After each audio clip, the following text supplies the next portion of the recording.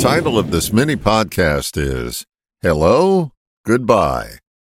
The Beatles sang a song called Hello, Goodbye, but this recording has nothing to do with that. It was prompted by a musing from the grasshopper. He said, "You don't get to say goodbye if you can't say hello."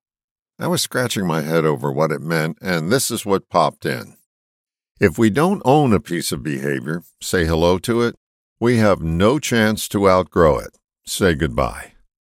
How many people have said something like this to you? "You're so..." fill in the blank being an unbecoming trait or behavior they ascribe to you. You immediately deny their observation as being, let's be kind, poppycock. But let's say you've heard it from lots of people and you still poo-poo their characterizations as nonsense. You haven't taken the time to consider their opinion, and you hold the opinion that they don't know what the hell they're talking about. You haven't said hello.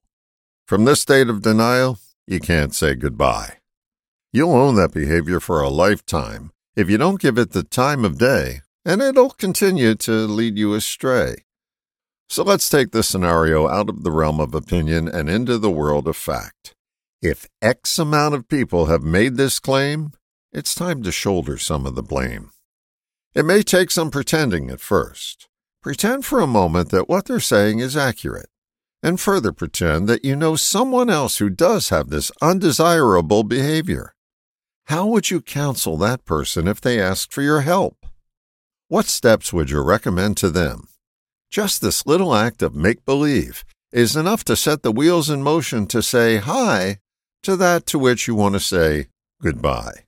If you refuse to connect it to you, you won't be able to say fond adieu.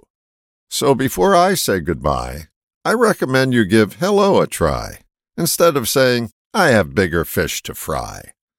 All the best, John.